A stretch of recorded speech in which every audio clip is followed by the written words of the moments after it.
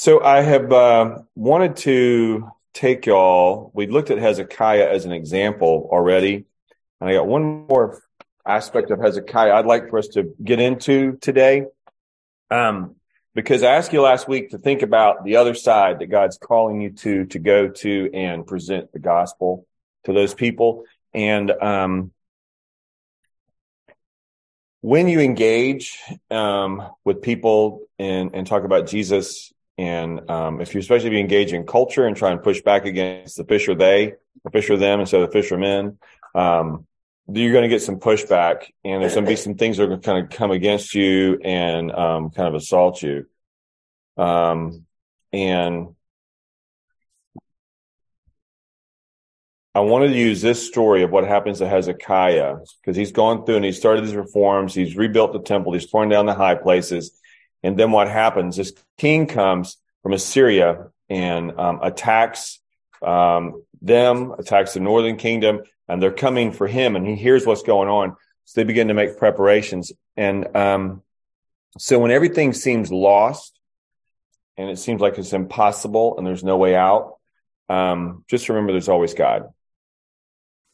And so this is recorded in a couple places in 2 Kings chapter 18 and 19, and then in 2 Chronicles chapter 32. And I just want us to go through some of the stuff that some of the highlights in this, so we can draw out the truths for that. So let's say a prayer. Thank you, Lord, for this day. I ask you to watch over us as we study your word. Give me your words. Let this be your study. Open our hearts and our minds with your Holy Spirit to hear what you want us to hear today, so that we can take the actions that please you and we can further your kingdom. In the name of Jesus, amen. So in 2 Kings chapter 18, verses 17 and forward to the end of 19 is the story I'm talking about. And so the king of Assyria approaches all these nations around them. And then if somebody has 18:33 to 35 in 2 Kings, you could read that, and that'll lift off. This is the pronouncement that the enemy is making. So they're conquering all these places around Israel, and they know they're coming. They start doing some preparations to try and prevent themselves from being just taken over and killed.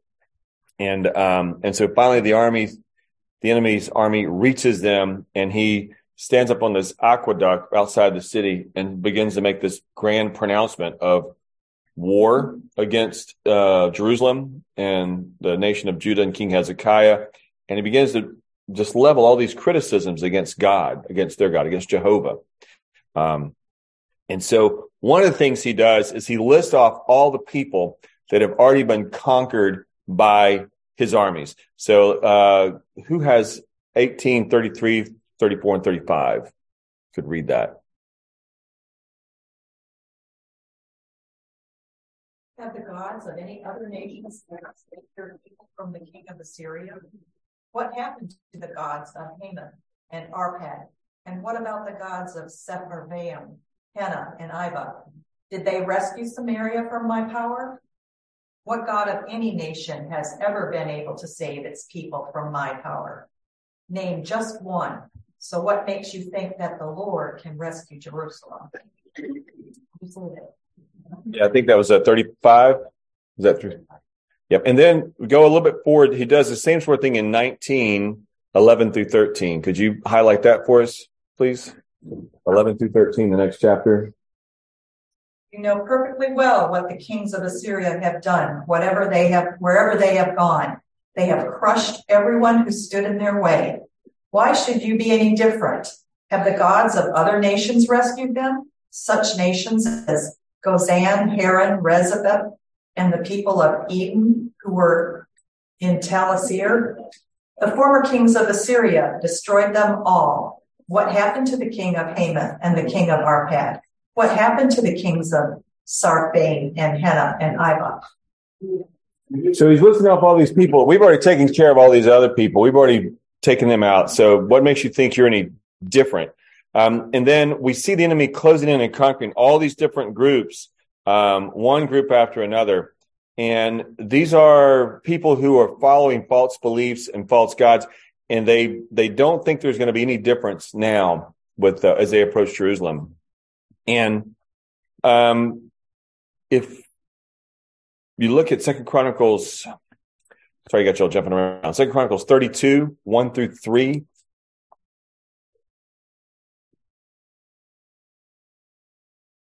And we'll stay in 2 Chronicles 32 for a little bit. After Hezekiah had faithfully carried out this work, King Sennacherib of Assyria invaded Judah. He laid siege to the fortified cities, giving orders to the armies to break through their walls.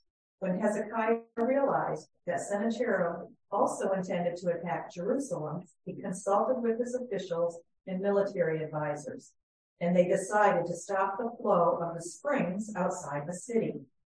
They organized a huge work crew to stop the flow of the springs, cutting off the brook that ran through the fields. For they said, why should the kings of Assyria come here and find plenty of water? That's good for right now. So think about this. Let me try and bring it down to where we are right now. So the enemy is conquering one group of believers after another, and replacing what they believe about God with these false gods and these false practices of worship. So conquering them one group of believers after another with false beliefs about God. If you think about where the church, Big C, is today, how many of our brothers and sisters have been lost because they have changed what they believed about God and his standards, whether you're looking at women serving as priests, which then leads to homosexuals and lesbians serving as priests, and then leads to what we have with the Episcopalians, that there's more than one way to God. Jesus is just one way among many. And so you see these people that used to have very strong faith that would defend their faith, and you see them getting conquered one group at a time until you get to the end, and you're the only one left that's got the Bible and says, no, this is what we believe and this is where we stand. And then it leads to false practices in worship.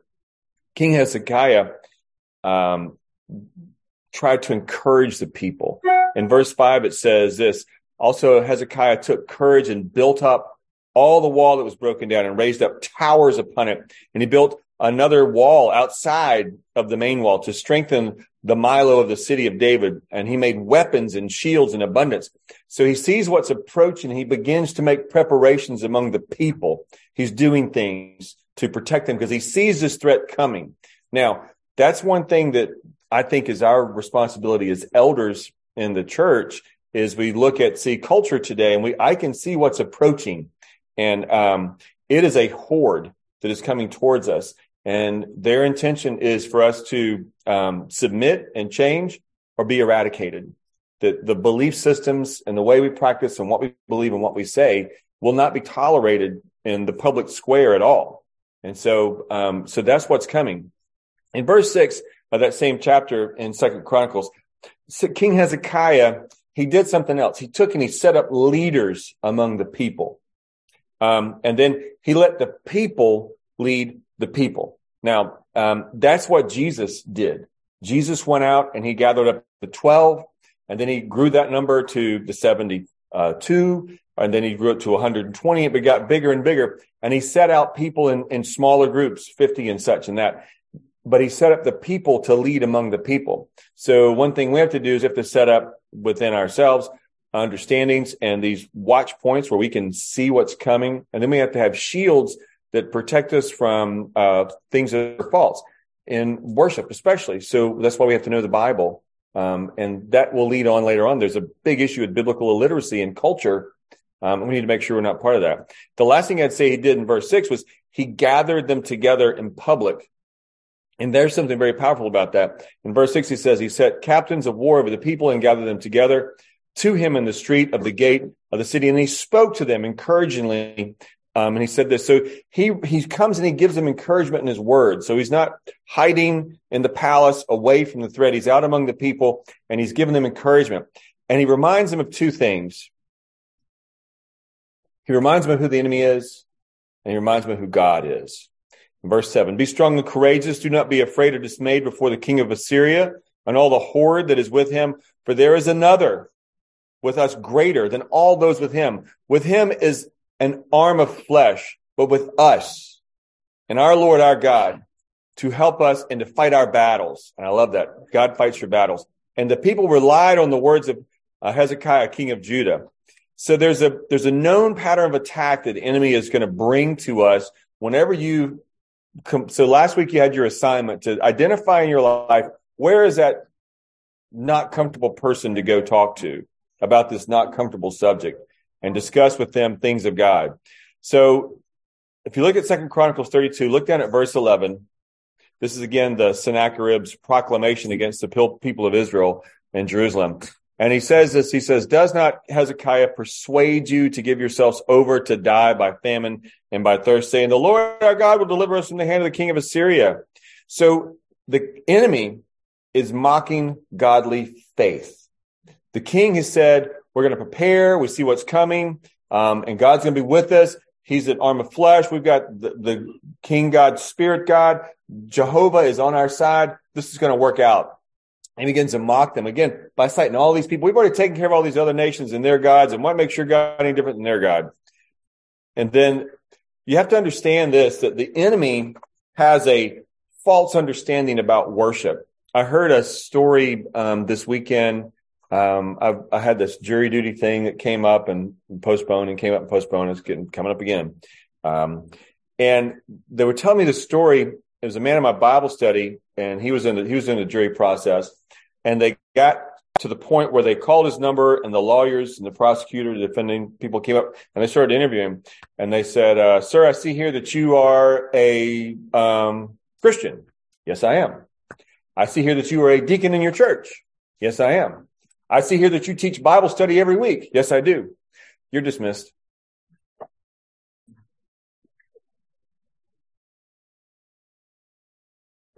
Really. So I think it was a murder trial. So the idea is in the minds of people that if you do all those things, if you have a faith that's living and active in the way in the choices you make, and people can look at you and say, yeah, they're different. And it's God makes a difference. That you do not have the ability to judge justly because you are so prejudiced with these ideas. They have a false sense of who you are and what you believe because they have a false image of God. So in my opinion, the better thing would be to have that man on the jury so that he would judge more fairly and say, this is a very serious role I have here. I need to look at this, through the right lens and make sure that everything's being done justly here because I want to reflect God and his justice in this situation. Verse 12 says this, has not the same Hezekiah taken away the high places and his altars and commanded Judah and Jerusalem, saying, you shall worship before one altar and burn incense on it. But if you say to me, we trust in the Lord our God, is it not he whose high places and whose altars Hezekiah has taken away and said to you, Judah and Jerusalem, you shall worship before this altar in Jerusalem only? Now, remember, the high places are bad, right? That's where all kinds of bad stuff go on. All these false gods, these bad rituals are happening up in these places, up in the mountains. And Hezekiah is one of these kings that comes along and says, we got to stop all that. And so he makes an effort. He goes out and he tears all this down. But his enemy comes and has a completely false sense of what true worship is and what God expects out of us. And so he thinks that, we just worship our gods wherever we want. So it doesn't matter where we worship. We can just make a temple any old place. We can get this tree and cut it down and carve an image and let's have worship. But God's saying something differently at this time in the nation of Israel. They've taken their practices and their forms of worship and they're imposing them on God's people. And God has, at this point in history, one geographical and one point, spiritual point of approaching him. And it's in Jerusalem. It's through that temple and what's going on there. Now, later on, after the ultimate Passover sacrifice of Jesus Christ, the point of approach to God will remain spiritually singular. It's only through Christ, only through Jesus. But Jesus says that once this is over, you can worship God anywhere. The geography of God is no longer localized to you have to go to this place to worship God. But the idea that the singularity of who you're worshiping God and how you're approaching God does remain there. And it's only through his son, Jesus. Now, then that also leads us to this idea I mentioned earlier about the Episcopalians, and they've changed their statement of faith. That there are now many ways to get to God, and Jesus is just one of many ways that you can reach heaven. You don't need Jesus. You can go some other way. And that's really sad. And that's, there are people in churches that believe that today. I'm sure if Pastor Ed has survey about the state of the church in America today, there would be a question on there about that. You'd be shocked at the number of people who agree with that statement, that Jesus was just one way, and there are many ways to get there. But what happens is when people begin to walk that path, that spiritual bridge, and it doesn't have Jesus on it, that spiritual bridge has gaping holes in it. And they will never reach the destination they're seeking down that path. The only path you can take is Christ. Now, in verses 13 through 14, I'm going to read those to you. Or who would someone like to read that? Verses 13 and 14? No? You know, the Father sent the whole people to know the lands, for the gods of the nations of the lands, in any way able to deliver their land out of my hand? Who was there among the gods of those nations that my father utterly destroyed that could deliver his people from my hand? That your God should be able to deliver you from my hand. So, yeah, I think, Glenn. And so at this point, he's believing that man, people, the resources of the physical world are more powerful than God. He's going to get a rude awakening. Our enemy believes that they can overcome God. It's interesting in World War II, at the close of World War II, there's this interesting story, you may have heard about it, where Churchill and Roosevelt and Joseph Stalin are talking about what to do with Eastern Europe and how to divide the countries up. And one of the men, some say it was Roosevelt, some say it was Churchill, said something along the lines of, should we maybe consider the viewpoint of the Pope on these matters? And Stalin has said to looked at him and said, so how many divisions does the Pope have in battle again?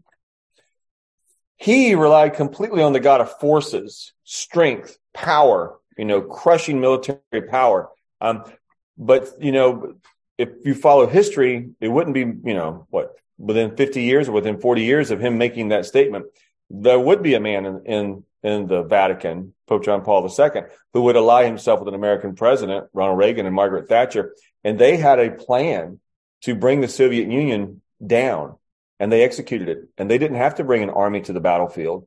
They had God on their side, and they brought spiritual forces. They brought ideas, faith, and choice. And it ruined them. The Soviet Empire fell because of that. So let me bring it home to us. So how many,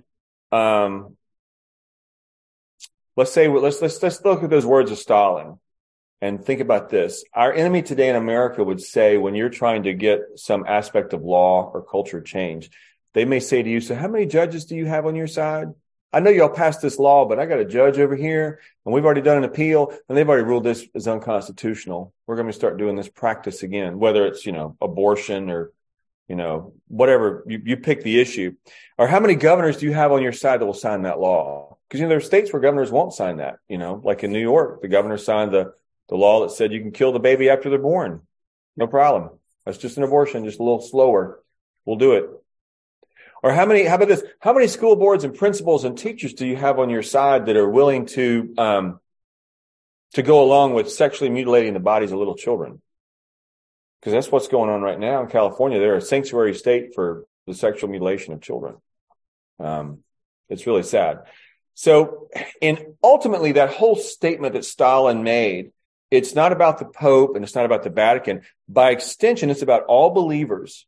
And ultimately, it's about God.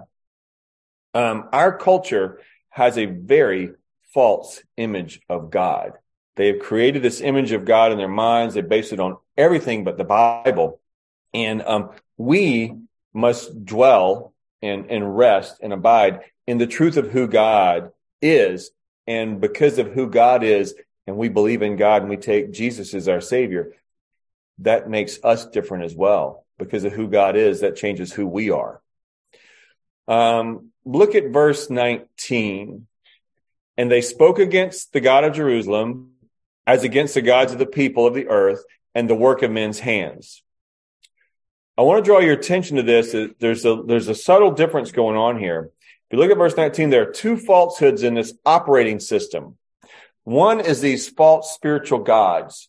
Now, the Bible does say, and you can make the case, that nations have gods over them. They have spiritual angelic beings that are the ones over those nations. It's in the book of Daniel. Talks about the prince of Greece, the prince of Persia, and how that Michael resisted them when he was battling to get the answer of Daniel's prayer from God to him. It took like 21 days or 22 days of fighting to get this answer. And he said, now I'm going to leave you and go fight the prince of the spiritual little demigod that's in charge of Greece. This before Greece was even an empire, which is interesting when you look at the idea of time being different for us than it is in the spiritual world.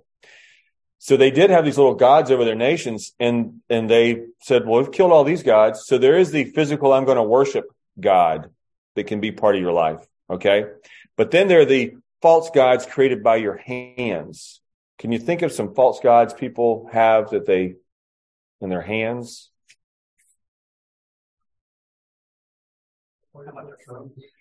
Could be their phones, could be their car keys, could be their golf clubs, could be that boat.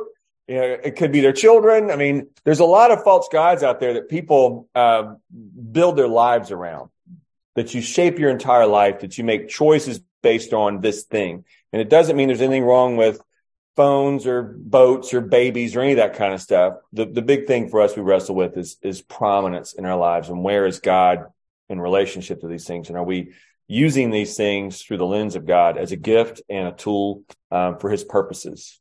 So I just wanted to draw that out to you. So in verse 25, we also see there's this voice of the false prophet that's going on. In verse 26, verse 26 is fascinating to me, because when Sennacherib is standing up on this aqueduct, and I'm sure he's in all kinds of regalia with soldiers around him and banners flying, and he's making this proclamation that we're here to kill y'all, and here's what we're going to do. He delivers this proclamation of war in Hebrew, which is very clever, right? Because it's the Hebrew nation, they should be speaking Hebrew. But everybody's looking at him like, what are you talking about? And finally, at one point, someone interrupts him and they say, would you mind saying that in Aramaic?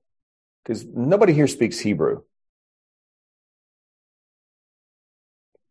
And to me, the people had lost the language of God, even though they were the people of God. And I think one of the issues with the church today is that we, the people of God, the reason there are problems in churches is because they've lost the language of God, the Bible, and they've become disconnected from that. And that's why they have these troubles and these problems. They don't know the writings of their own God. For us, biblical illiteracy is a shame to us, because we are the ones here who are supposed to be sharing the word with people and bringing it up. And then it's our problem. It's our task to correct it. The other thing I would say is look at verse 28. Who could read verse 28 for me? He also constructed storehouses for his grain, new wine, and olive oil. And he made many stalls for his cattle and folds for his flocks of sheep and goats. I don't think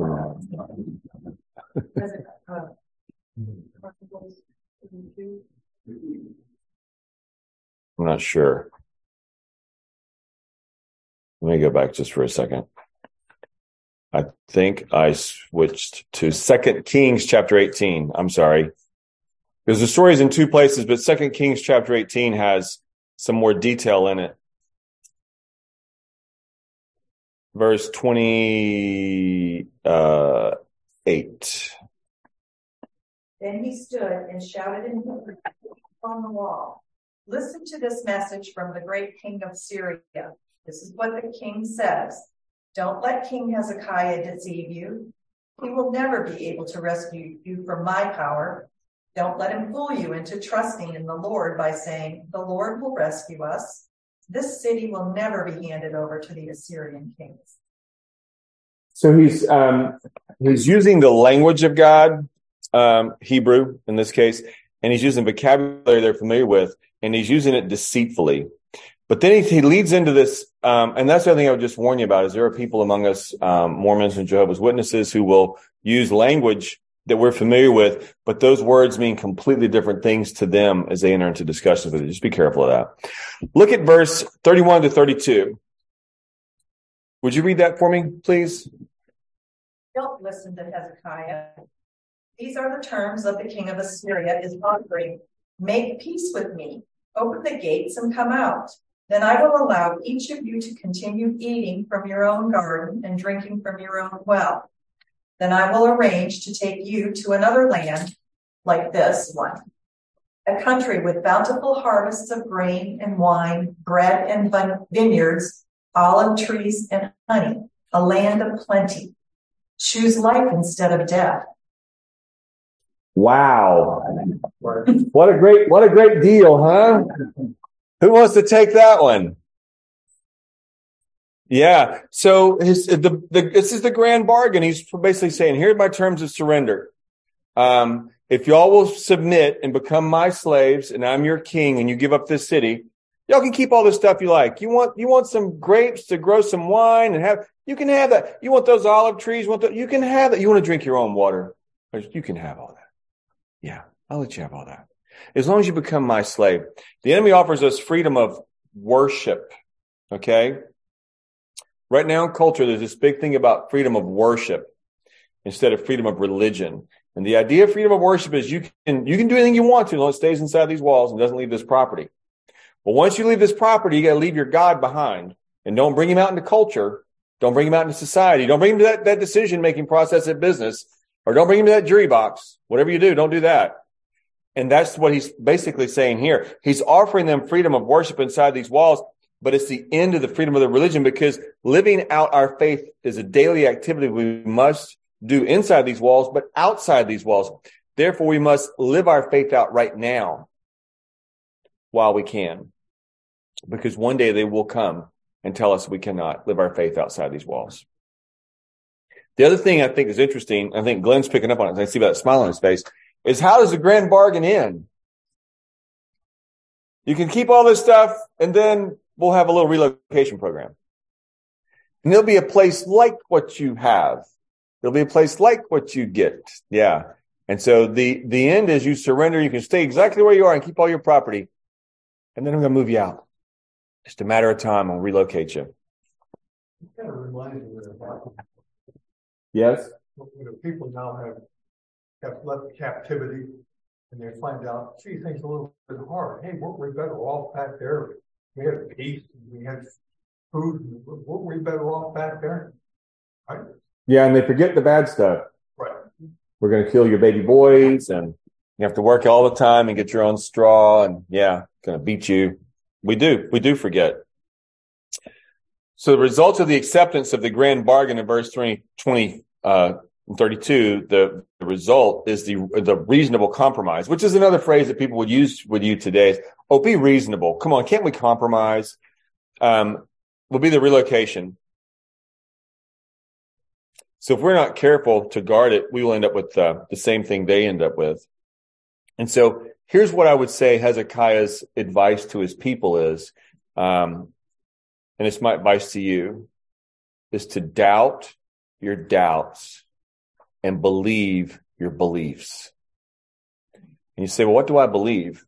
Well, in about an hour from now, we're going to stand up in the church and we're going to read out loud collectively what we believe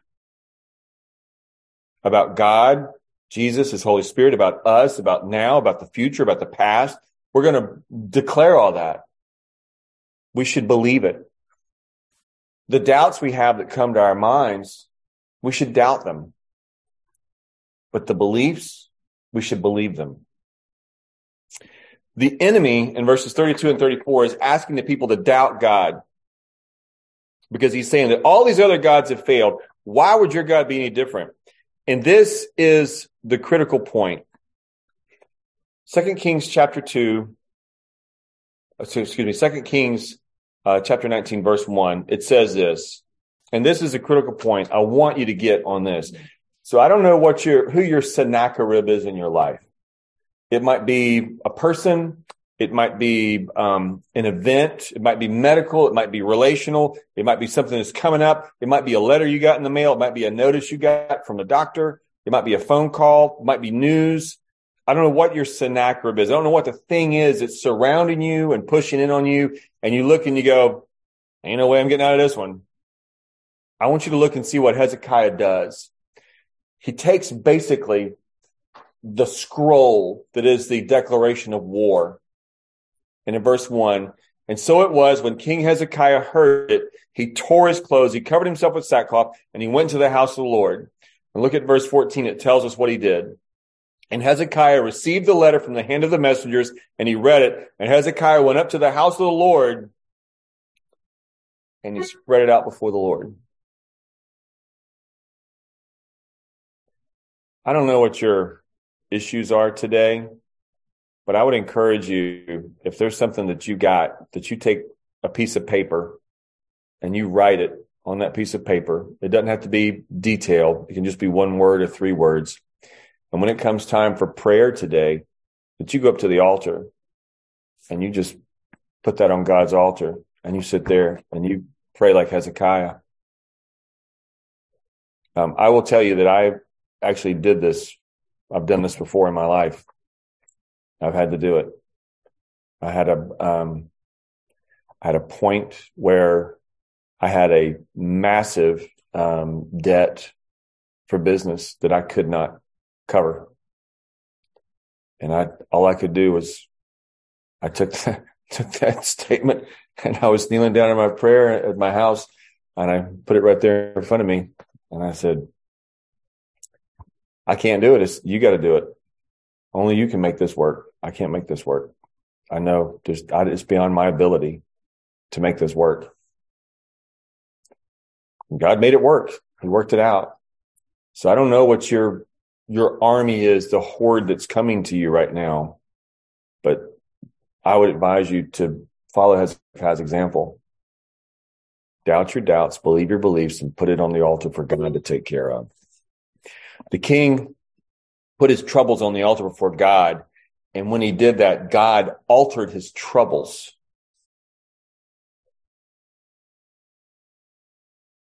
It's only one letter difference between the altar and the altar. In verse 20 of chapter 19, it says this, Then Isaiah, the son of Amos, sent to Hezekiah, saying, Thus says the Lord God of Israel, because you have prayed to me against Sennacherib, king of Assyria, I have heard. And then Isaiah begins to give him all the words of assurance. Now, along the way, Sennacherib told him all kinds of stuff. Different ways he could have gotten out of this situation. He could have gone to the king of Egypt and said, Hey, buddy, I'll give you some money. Bring your armies over here and let's fight this guy together. That would have been an alliance with a bad, evil king. Egypt always represents the world in Scripture. He could have submitted and said, well, it's all over, people. I did the best I could. We just have to give in. But he didn't. He prepared, he prayed, he gave it to God. When God can take our problems and then he can turn them into his purposes. Look at verse 25. It says this, and this is just try and wrap your mind around this just for a moment. The same way God formed the world. Let's just stop right there for a second. We believe God spoke this world into existence, and he made it. He made everything around us. He made it with plans and purposes. The same way that God formed this world, God has formed all the events in the world, and that means that God has formed whatever is going on in your life right now. And that reality should bring peace to you, because God is never surprised. He's not surprised by life. He's not surprised by us. Who has verse 25? Would read it. But it was I, the Lord, who decided this long ago. Long ago I planned what I am now causing to happen, that you should crush fortified cities into heaps of rubble. God planned it. And it was for his purposes that all this was happening. And he's going to execute it as well. God, then in verse 35, would you read 35 for me? That night, the angel of the Lord went out to the Assyrian camp and killed 185,000 Assyrian troops. When the surviving Assyrians awoke in the morning, they found corpses everywhere. And that was the end of it. Isaiah had told and promised the king that not even one little arrow is going to be shot against this city. Nobody's going to take over this place. God's got this. And he received that word from the prophet and he believed it. And then God acted. So God slays our problems to fulfill his purposes. And that leads me to this idea that when we are engaged in the struggles of life, it's important for us to remember that that person, if it's a boss or a neighbor or some relative or a friend or an acquaintance, that person and the words they're using that hurt us or the things they're doing that wound us, that person is not our enemy. Because we don't wrestle against flesh and blood.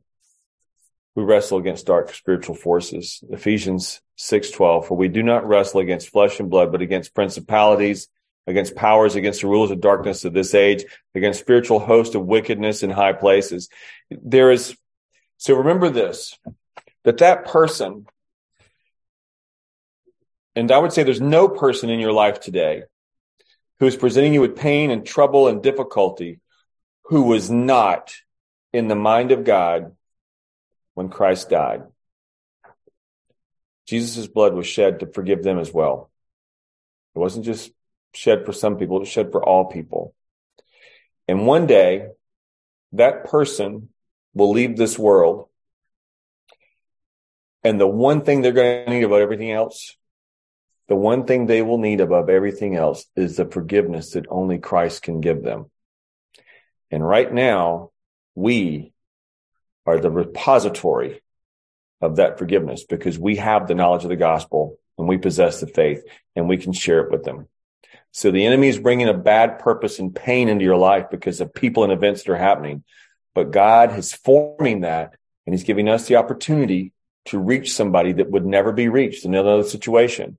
And we have the opportunity right now to reach that person that would be impossible to reach in other circumstances.